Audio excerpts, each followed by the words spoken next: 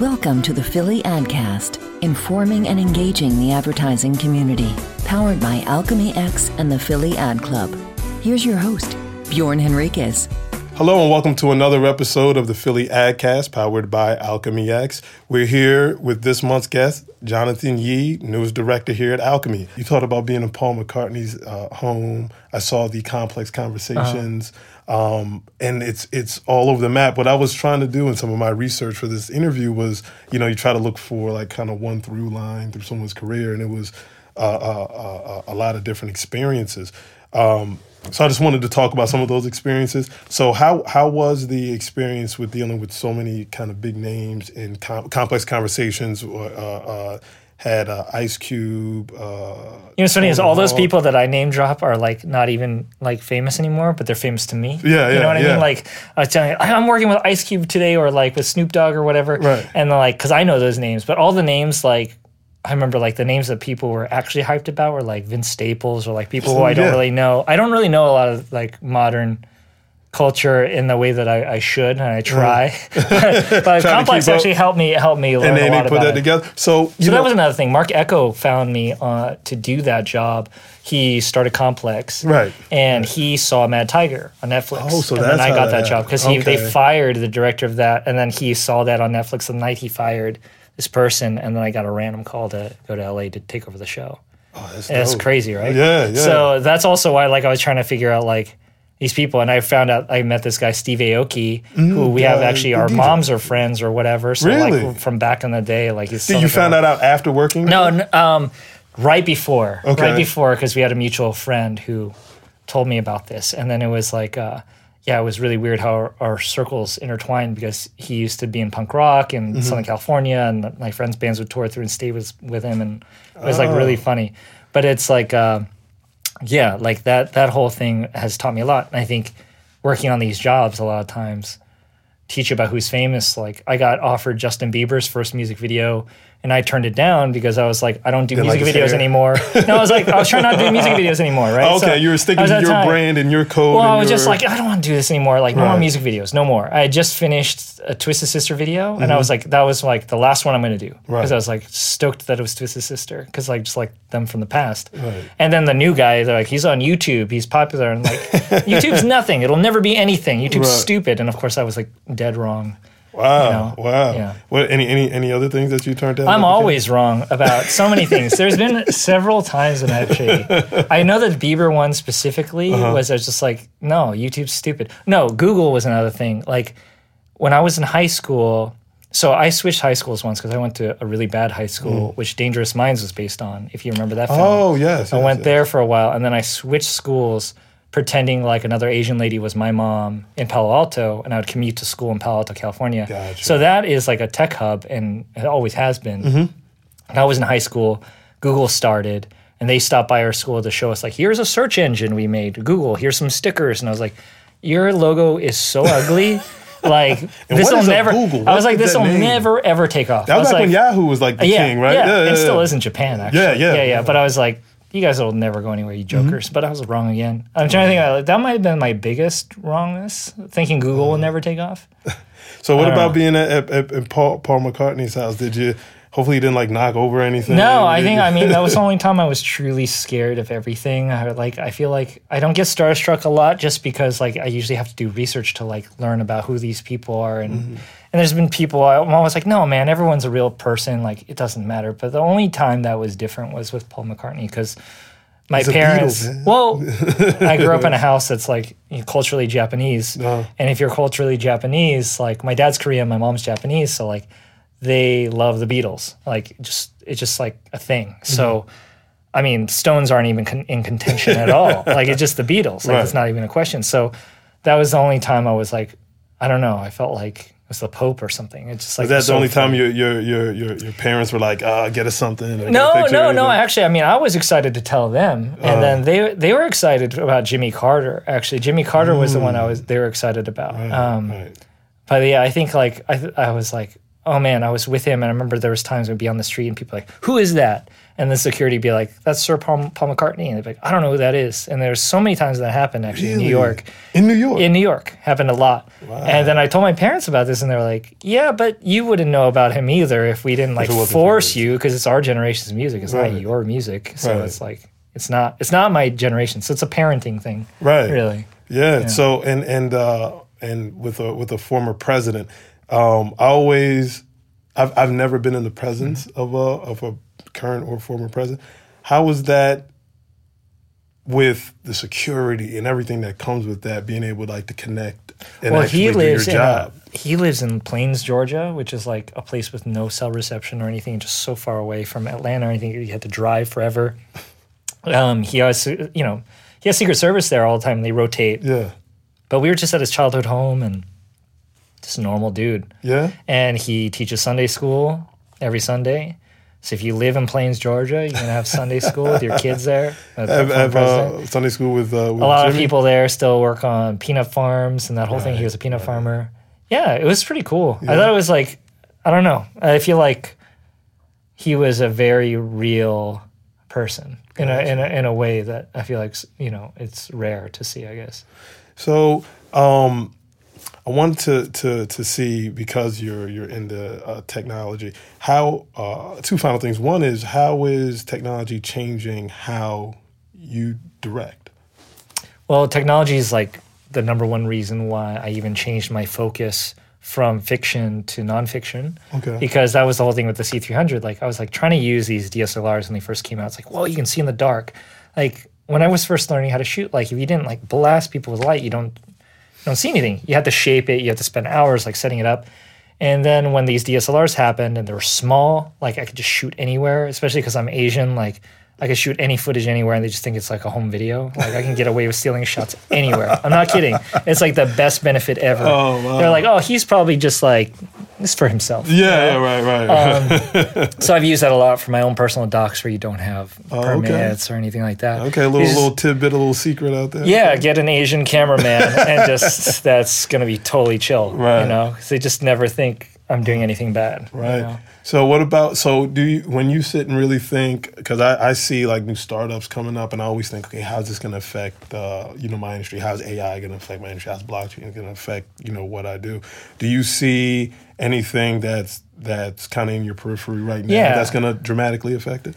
I mean, I fought it forever. This whole vertical video thing, I fought forever. And I taught a class last semester at NYU, not in the film school, but actually like in the business school, about... it was a partnership with Facebook and Instagram where I got hired by NYU because I was from the film department. It was all about vertical video and the future of IGTV. And they were like, they were trying to like, still are trying to do, be the destination in the future for vertical video. Because everybody is dabbling with vertical video, but they're like, IGTV could be long form vertical. I mean, Korea, like some absurd, like 80 or 90% of viewership happens like on a phone. Right, and so when you Korea's say vertical the future video, too, so when you say vertical video, meaning basically mobile-based video. Yeah, like you're holding like as a phone. Right. Like, and I used to always say like the moment anyone shoots anything on a phone, I quit the business. That was always what my philosophy was. But like I always say stuff like that because I'm just being dramatic or ridiculous. But like you just say wrong a lot. Yeah, and I'm wrong a lot. And the thing is, and this is something where I feel like it's like who's to say what's wrong about like how people want to see things, right? So we only like watching 24 frames per second at 180-degree shutter angle because that's how cameras are made, right? So like that's why we think that looks good. It looks like a movie just because they made them that way, right? Why do we like shallow depth of field? Why do we like this like aesthetic? It's because of the way that those movie cameras were made. We're always trying to copy this thing, right?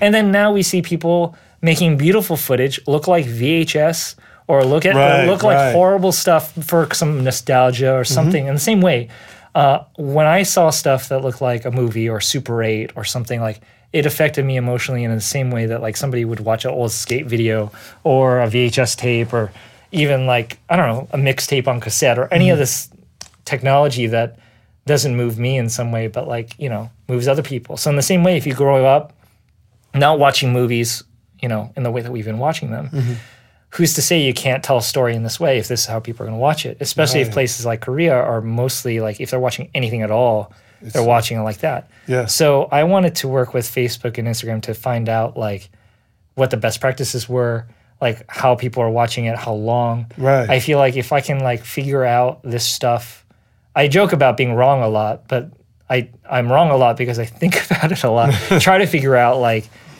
can I continue to work in the future? What can I do? Because I remember when Vine first came out, and I know it's gone now, and I saw some Vines that my students were doing. I was like, wow, their storytelling. Well, Vine isn't technically gone. I will say, Mm-hmm. because it was just a feature-dependent business, once Instagram and Facebook adopted that's what did it. So the behavior is still there. But that influence, right? Yeah, so like thinking about like storytelling in 6 seconds or however. Right.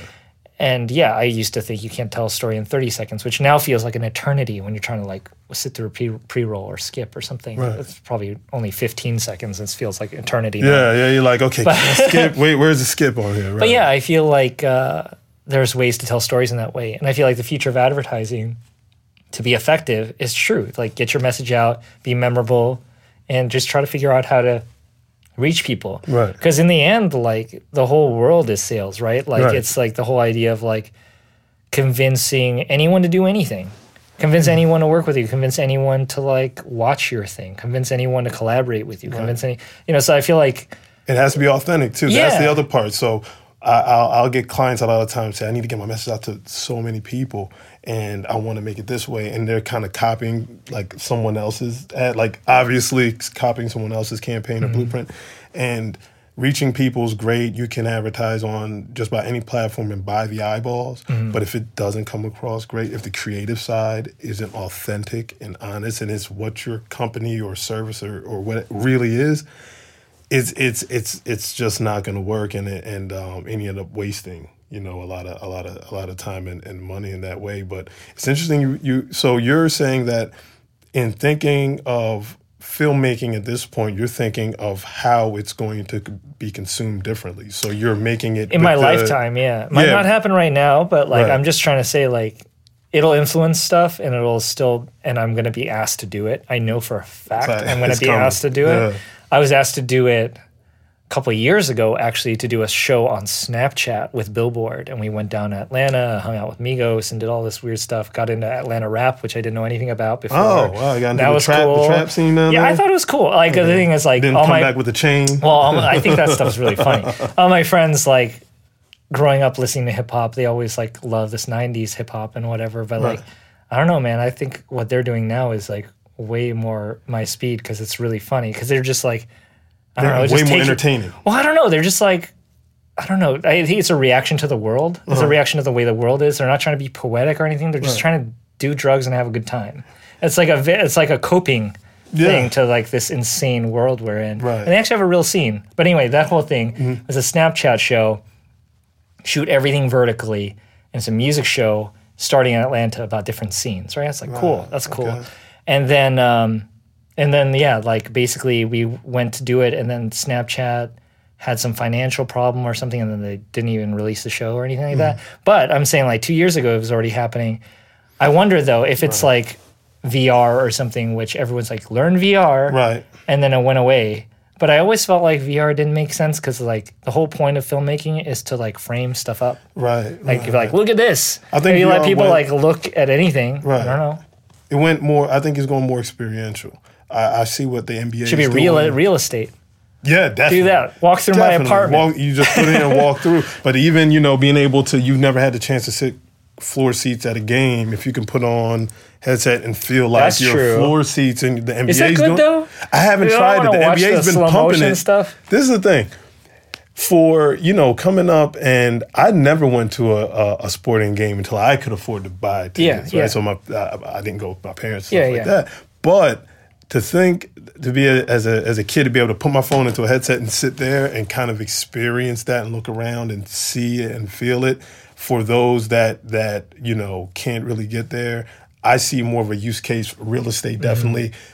More so than, hey, I'm going to shoot a movie and I'm going to be like in the movie. Yeah. It's a different purpose. It's a different creative. I mean, in every piece of technology like shapes I was just trying to think about this today. Like, Instagram stories versus Instagrams, like they serve, and I think about this a lot because we work with Facebook. The whole thing is the different purposes it serves, and like the different kinds of ways that people use it to tell their story in different ways or get messaging out. It's interesting to see how all these tools work. And I've seen cinematographers come up that were really good early on with social or like getting their brand out there and like getting hired for things just because they became experts in certain things or being able to be presented as the experts in certain things. Selling themselves. Definitely. Yeah. Well, I would love to end on that. There'll be links in the show notes, and you'll be able to have links to John's work and bonus scenes and bonus footage from this interview. This episode was recorded at Alchemy X.